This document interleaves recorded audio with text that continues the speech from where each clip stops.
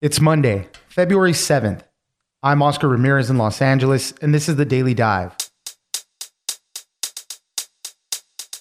The situation in Ukraine remains tense as Russia has assembled at least 70% of the forces they would need to launch a full-scale invasion. Officials worry that there could be a huge amount of casualties, and the Ukraine capital could fall quickly. With the Winter Games as a backdrop, Russia and China have expressed support for each other. Ginger Gibson, Deputy Washington Digital Editor at NBC News, joins us for this, criticism of the COVID protocols at the Games, and the RNC censuring of Representatives Liz Cheney and Adam Kinzinger. Next, the condiment business is hyper-competitive, and one of the major players in the spice game, McCormick, has been making acquisitions to take over the world of hot sauce. They recently bought Frank's Red Hot and Cholula in deals worth millions of dollars each. The pandemic proved to be beneficial for McCormick as many people stayed in and cooked more at home, but they were not immune to supply chain issues that affected the industry. Austin Carr, features writer at Bloomberg Business Week, joins us for the fight for hot sauce supremacy. It's news without the noise. Let's dive in. We continue to urge diplomacy as the best way forward. But with Russia's continuing its buildup of its forces around Ukraine, we are ready no matter what happens. Joining us now is Ginger Gibson, Deputy Washington Digital Editor at NBC News. Thanks for joining us, Ginger. Thanks for having me.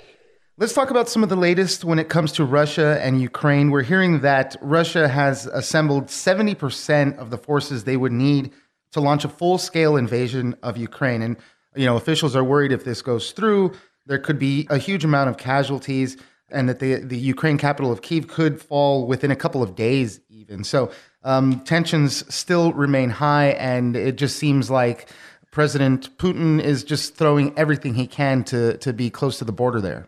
That's right. So U.S. officials have been warning for weeks now that Russia is imminently preparing to attack Ukraine. There's lots of things that they've pointed to. You mentioned the scale of the troops that have surrounded the country. You can also look at the fact that they've brought in blood that would be used to treat injured soldiers. That was another warning that the U.S. had that things might be coming soon. And the other is the ground. So U.S. military officials believe that if Russia invades, it would be while the ground is still frozen. And we know that traditionally, historically, the ground starts to thaw in March. So there's a lot of thought that if it's going to happen, if they're setting it up, they're going to do it within the coming weeks before we get into March. So we're hearing these warnings again from the U.S. that they believe that they're going to attack. And let's also remember that it's not just ground forces they could be using. Right. Yes, they've got a lot of troops lined up, but they could launch missiles from their own country. They could launch an air war. And there's a lot of concern that they could use cyber attacks to really bring down lots of important infrastructure in Ukraine. All of this is happening in the backdrop of the Winter Olympics. And at the opening ceremonies, we saw Vladimir Putin and President Xi Jinping of China put on kind of a united front, supporting each other. China was supporting Moscow's demands that NATO stop their expansion, and Moscow was supporting China, saying that Taiwan should not have any independence. These are two leaders that are very much on the same page and very much in opposition to American interests. So they appeared together. They held a summit in Beijing where Putin had traveled to attend the opening ceremonies of the Olympics. And keep in mind, the U.S. is engaging in a diplomatic boycott of these Olympics. So there are no American officials there. Forget our president or other high-ranking officials. And this is really a showing of solidarity that they're in agreement. Xi doesn't want to be told how to handle Taiwan or Hong Kong, and Putin wants to do what Putin wants to do. And so they both feel like the international community should not be pressuring them as they have these very difficult international relations. It goes beyond just opposition to the West. Russia and China just scored a new gas deal worth $117 billion. So they're in business together there. They have a lot of aligned interests. They do have a lot of aligned interests. Now, the U.S. would say that they don't need to be at the Olympics to be having conversations, that we have regular diplomatic channels with Beijing, and that the president has spoken to Putin recently, as well as Secretary Blinken, who's been in communication and regular talks with Russia's foreign minister. They continue to insist that they're trying to find a diplomatic solution to the crisis in Ukraine, but they're not there yet. And so they say diplomatic talks continue. They obviously have not continued in Beijing, but they are happening maybe in other places and on the phone.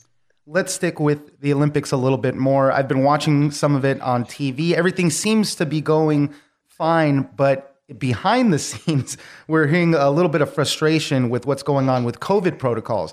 China has this zero COVID strategy. They're putting foreign visitors and the participants, the Olympic participants, in what's called a closed loop. So everybody's testing every day, but people are taking issue with things like the quarantine hotels. If you do test positive, lack of food, no training equipment. Behind the scenes are getting a lot of negative press right now. That's right. So if you have been following how China has responded to the pandemic that started in their country, these are really strict measures. So if rates start to get too high in a neighborhood, they'll lock down immediately and with no warning an entire neighborhood, not allowing people to go outside. And so they've really taken what are really drastic measures to try to contain the virus. And in doing so with the Olympics, they're trying to keep visitors, Olympians, staff, people who are coming in to cover the Olympics completely separate from local residents so that they have no interaction with one another. And then, as you mentioned, there's been quite a bit of criticism of how they're treating these people. They're making them take COVID tests. We don't know what the measure that they're applying, if there's one tiny speck of a virus from someone who maybe had the virus a month or two ago and have cleared it and don't have a level that anyone would consider contagious. They're doing throat swabs, which are not something anywhere else in the world is really using. And like you mentioned, these tiny hotel rooms, they're putting world-class Olympians in them, and they're not giving them any training equipment. And we've heard a lot of criticism from other nations that they need better facilities and they need to be able to train while they're there because they're hoping to get their negative tests and be able to compete before the Olympics are over. Finally, briefly, I just wanted to bring up the RNC did formally vote to censure Representatives Liz Cheney and Adam Kinzinger over their work in investigating the January 6th Capitol riots. Some Republicans are speaking out against it, but once again, it just seems like people are taking sides over what happened that day and, just over President Trump, really, too. It really is all about President Trump. We saw the RNC in this censure said that Adam Kinzinger and Cheney were sort of going after people who were engaged in, quote, legitimate political discourse. No one thinks that the people who attacked the Capitol in a violent mob that attacked police officers were engaged in legitimate discourse. We heard that criticism from many Republicans after that resolution was passed. But this is what Donald Trump is saying now. This is what Donald Trump's rhetoric has become. And this is, we recently heard him promise or suggest he might pardon all of the people who were involved in that riot and who attacked police officers in the Capitol. So this is really just a testament to where the Republican Party is going. And that's in lockstep with Donald Trump still, as we saw with this resolution. Ginger Gibson, Deputy Washington Digital Editor at NBC News. Thank you very much for joining us. Thanks for having me.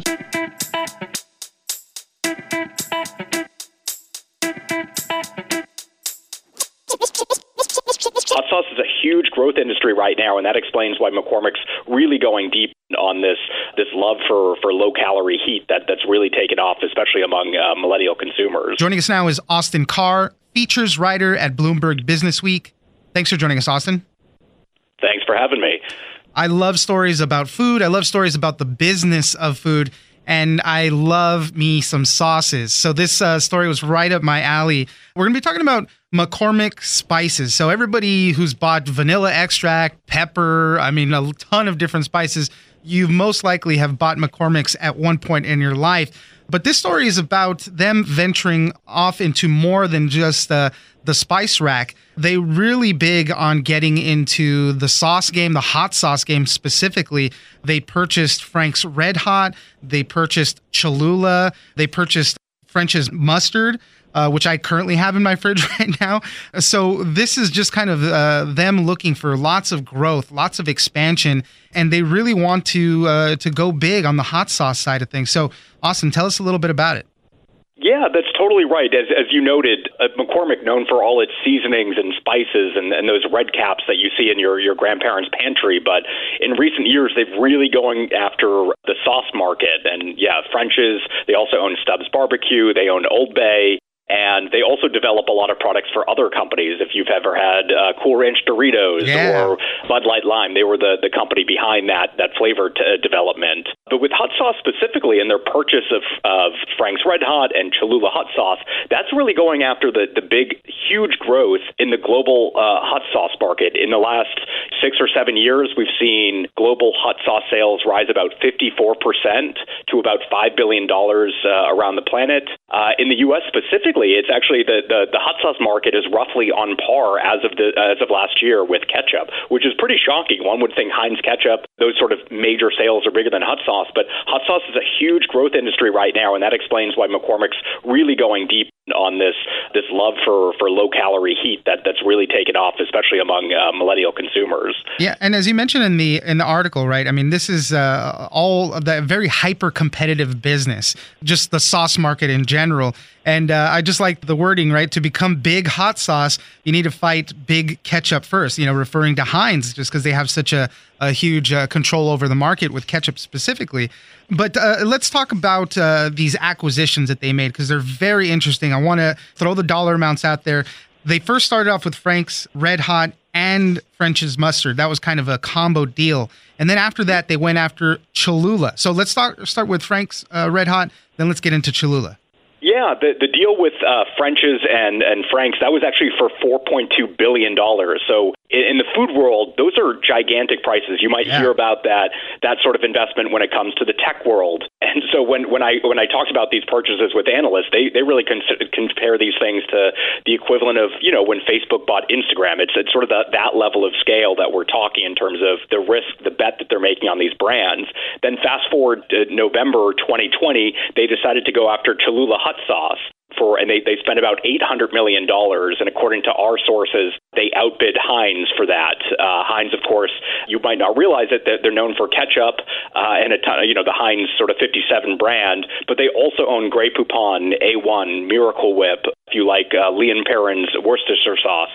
They're sort of this arsenal portfolio player in the sauce market, and we're interested in hot sauce just as much as McCormick. But McCormick put up more money. They bought Cholula, and now they control about a third of the U.S. hot sauce market between Frank's, which is number one, and Cholula, which is now number two ahead of Tabasco. It's just nuts, really. And, the people that were at McCormick's that were trying to get this deal going, they said, hey, we want to go big. We want to do this. They got approval for everybody. They said, go for it. And what was the deal? It was $800 million was the bid that they put down?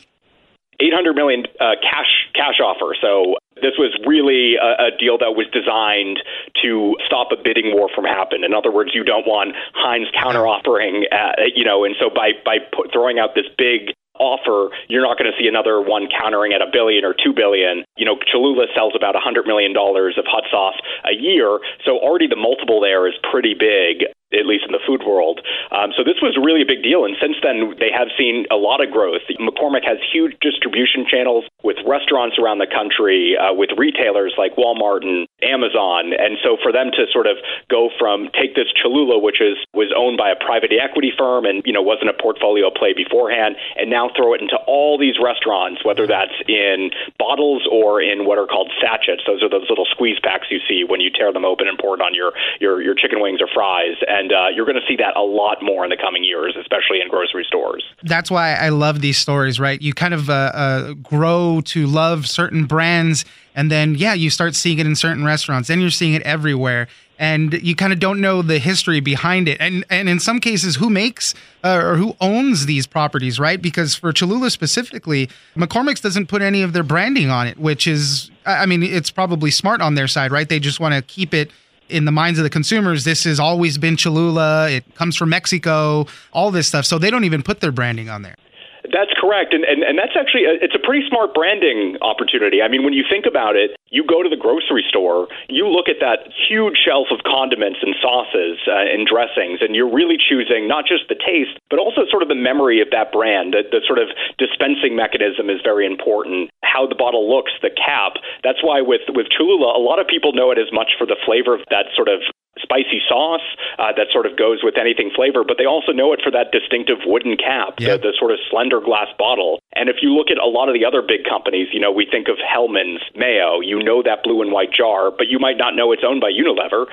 Sir Kensington, which is sort of fancy mayo and ketchup, also owned by Unilever. And with, you could think of Hunt's ketchup, Golden's mustard, Wishbone dressing for ranch. Those are all owned by Conagra, another big food giant. So a lot of these companies out there, they realize the benefit of making these products almost seem like independent, family-run, bespoke brands when they're actually these sort of giant food conglomerates. Right. They're sort of partnering up. So when you go to a ski resort or a buffet line, you see their brands all together at the end of the food aisle rather than Kraft or Unilever or McCormick or Conagra. They're all going after each other for those mix of flavors that they want consumers to lust after. Sure. And as you mentioned earlier, right, McCormick's had its hand in developing other things, Bud Light Lime and Cool Ranch Doritos, one of my favorite ones too. I had no clue they had a hand in that. I did want to talk about the pandemic, supply chains, and COVID, all that, because that's an interesting thing too. They were seeing a lot of increase in sales at U.S. stores. Obviously, people were cooking at home, needed to stock up their pantries.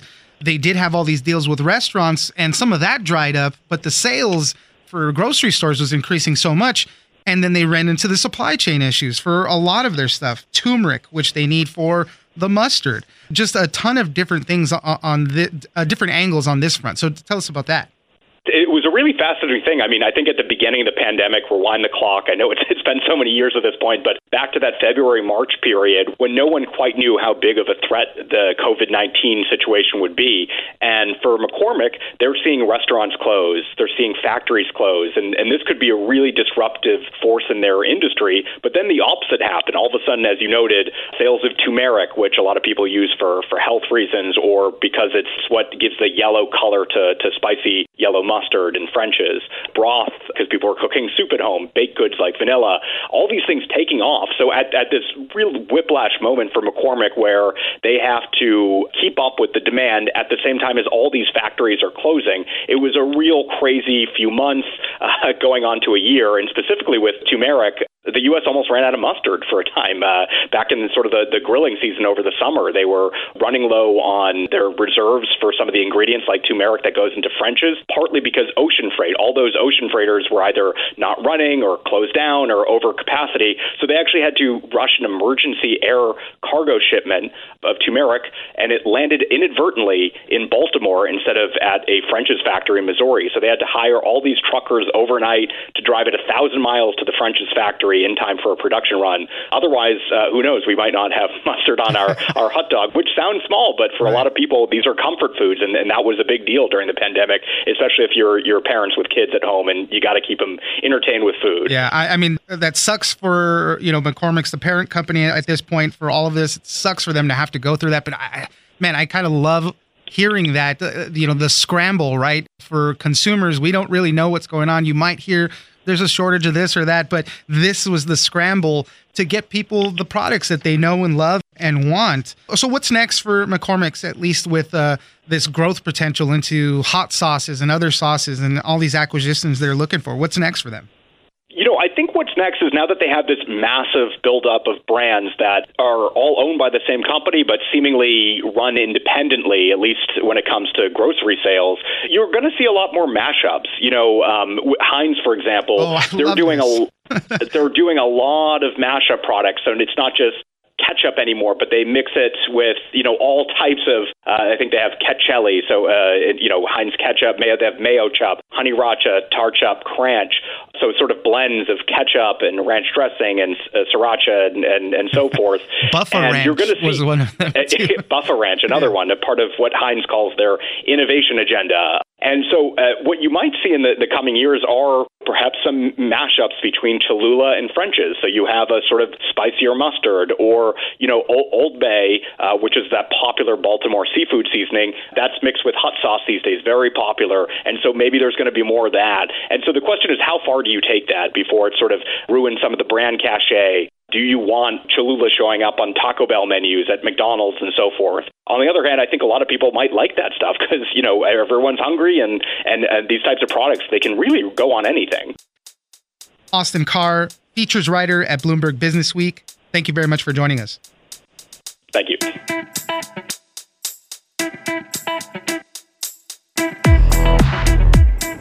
That's it for today. Join us on social media at Daily Dive Pod on both Twitter and Instagram. Leave us a comment, give us a rating, and tell us the stories that you're interested in. Follow us on iHeartRadio or subscribe wherever you get your podcast. This episode of The Daily Dive is produced by Victor Wright and engineered by Tony Sorrentino. I'm Oscar Ramirez, and this was your Daily Dive.